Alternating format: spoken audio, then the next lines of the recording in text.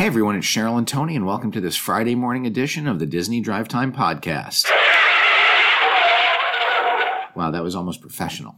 Yeah, I know. There's no gap there that I have to edit out. Well, what are you going to do with all your extra time when you don't have to do any editing? I don't know. Okay. How are you? I'm okay. Good. Nothing exciting. Just some news. Story of our life. Yeah.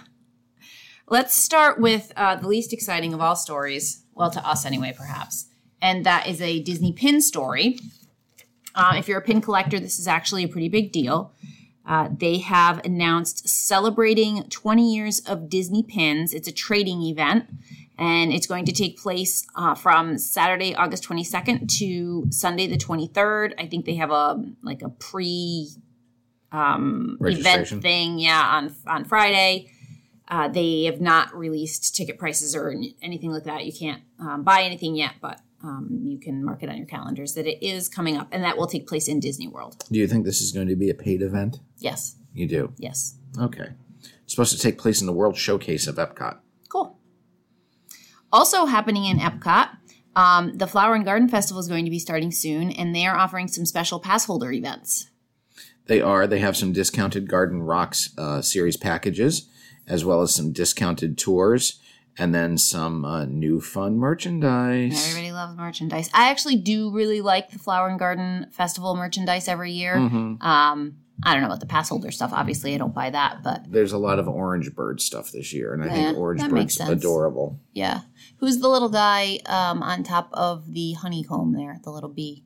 That is Spike the Bee. He's in something. Is he a Mickey in a Mickey cartoon? A Disney short from 1940s. Okay. And he also has, it looks like a sipper cup. Because he's pretty cute. Yes, he's in another He's in thing. a Mickey. He's in something with Donald as well, a poster or a shirt or something this year. Okay. So for some reason, he's getting a little bit of love. Because he's cute. So Spike the Bee. Also in Epcot, a big name change. That's right. Being sort of sarcastic about it being a name change. I don't see how you can actually even call it a name change. No, it's a name change. It is not. It is going from Epcot to Epcot in all capitals, which is how it was originally. It was all capitals back when the capitals were the Experimental Prototype Community of Tomorrow acronym. And then they got away from that, and now they're back to that. So they went back when they released their new logo at D23, when they announced all of the re-imaging and rebranding of the park. They debuted the new logo, which coincidentally looked like the old logo from when it first opened up in the 80s, and they've returned back to the large font, all capital letters. They did not bring it back to Epcot Center, which is what it was called originally, but they did bring back Epcot in all capitals. What is old is new again. That's right. There was a lawsuit filed related to a woman who was injured at Space Mountain. Allegedly. Yes, she is seeking, a woman from Tennessee is seeking $30,000 in damages. She claims that the Space Mountain cast member slammed a gate on her on February 26th of 2018. The injuries apparently that the woman suffered are unclear, but the lawsuit alleges that the cast member failed to safely inspect and control the ride or exercise reasonable care. I want to know, did she deserve it? Because I think they should figure that in. Right. You know, if you get, a gate slammed on you, were you being nasty? Right. And that's usually the case. This is the second time in less than a year that Space Mountain has come up attached to a lawsuit. A woman from Alaska is suing Disney over the Space Mountain ride in Disneyland, seeking damages of $3 million in connection with an injury that she suffered while exiting the ride. Jeez. People need to be a little more careful. That's right. At Hollywood Studios, Bo Peep and Frozone are going seasonal. Mm-hmm. I'm fine with this because that Bo Peep that debuted last year over the summer. She's a little frightening. She's hideous. She's she's like one of those 1970s, 1980s Halloween masks, kind of scary. Oh, stop. But Bo Peep, who was brought out in anticipation of Toy Story 4 in her new costume, is, as Cheryl mentioned, going seasonal, so she will no longer be with Sheriff Woody. And Frozone, if you're going to Municiberg, will no longer be a part of the Incredibles meet and greet. He will be going seasonal as well. And he's been around for a little over a year. So, just because these characters come out doesn't mean they're going to be permanent. Right. At the Animal Kingdom, the Harambe Market is getting some new shades installed. Yeah, they put up some structures to protect guests from rain and sun, and it's needed. That is a very hot area in there. It is, yeah. If you're waiting in one of those long lines in the summertime, you could just about pass out. They currently have some umbrellas that they set up, and it's great, when you reach that point in the line where you get to stand under the umbrella, but it doesn't last long. So currently, just the stanchions are up. It's almost more like a I don't know the word I'm looking for. Skeleton? Yeah, I guess. Frame? Yeah, the frame is there. So it looks like they're going to be maybe stretching some fabric across the top or something. But that will be nice to have. That is much needed. That is a very hot park in the summer. Yep. And also in Animal Kingdom, they are reducing the hours of their guest experience team. Not by much, but it looks like in 2 of the locations, they're shortening the time by an hour, closing an hour before park closing. And then what is it in Africa? I think the hours are pretty short. They closes at like 3 in Africa. Yeah, I think. And the thing is, the guest experience teams, they have their own shade, so they get their own little blue umbrellas. Guest experience teams are kind of like a mobile guest relations center. They assist guests with booking and modifying and recovering fast passes. They also help with advanced dining reservations and navigating the My Disney app, as well as deactivating and reactivating magic bands. As Cheryl mentioned, there are 3 locations in the Animal Kingdom at Discovery Island, Africa, and Asia. Discovery Island will now be open from 9 a.m. until 1 hour before the scheduled park close. Africa will be open from 10 to 3, and Asia will be open from 3 p.m. until 1 hour before park close. All right. I guess they don't expect people to have problems in the hour before parks close. I mean, really, if you're having trouble in the hour before park closes, it's just kind of too late. Right, because they recently did the same thing with the reduction in hours in the Magic Kingdom for the guest experience team. So yeah, I just kind of wish they'd do it all across the board and not roll it out slowly. Piece by piece. Well, not everyone is watching every single little move. That is true. There are some new ears that are coming to the parks. The first set of ears are Mickey balloon ears. You seem to be a big fan of these. They're amazing. They're like, if you've ever walked down Main Street or been in the Disney parks and you see those clear balloons that have the colored Mickey heads inside of them, that's exactly what these ears are. They're a clear globe with the ones I saw were red, so I don't know if they're in multiple colors, but I like them. I would wear them, and I'm not really a big fan of these crazy ears. How about these Ahsoka Tano mini ears? You don't watch any Star Wars shows, Did I say it wrong? Nah, you're good. I tried so hard. You're close enough.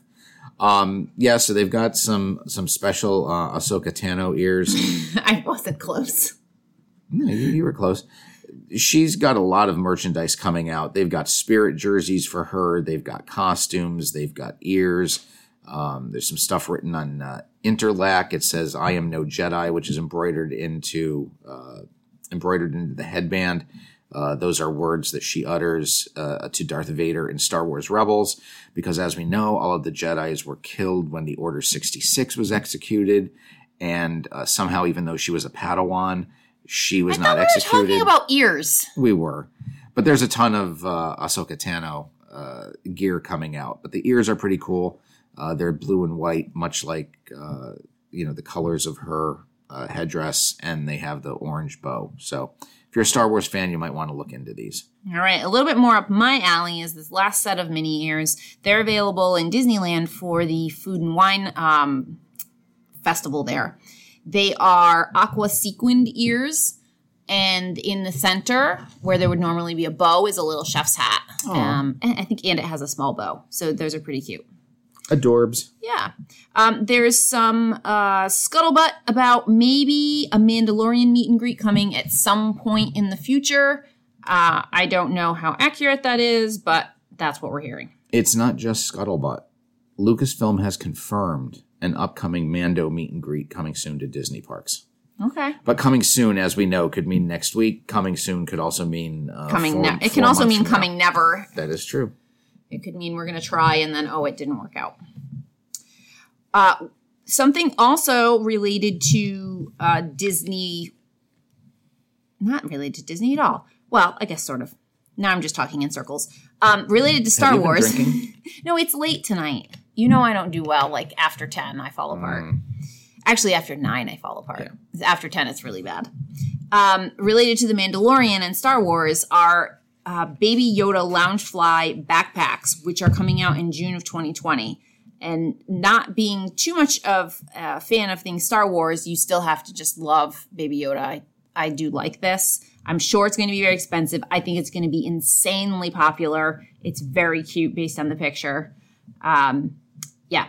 And I think just the right size for like a Baby Yoda type thing. Yeah, it looks like Baby Yoda in his little baby pod. Mm-hmm. So when you're wearing him on your back, it kind of looks like you're carrying him.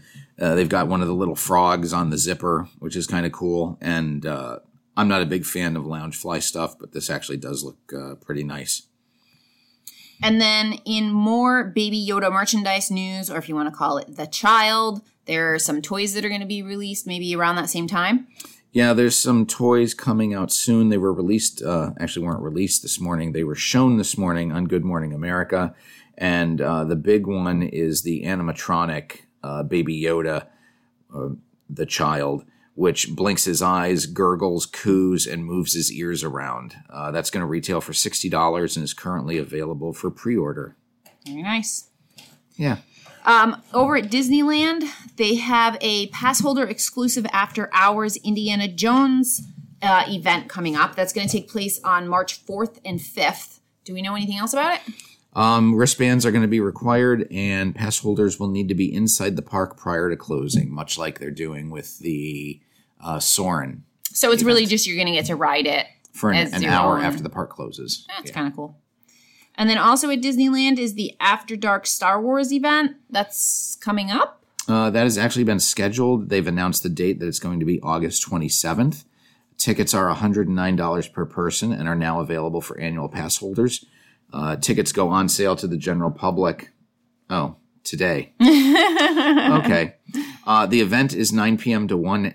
It says 9 p.m. to 1 a.m., but 9 p.m. to 1 p.m., but it should be 9 p.m. to 1 a.m.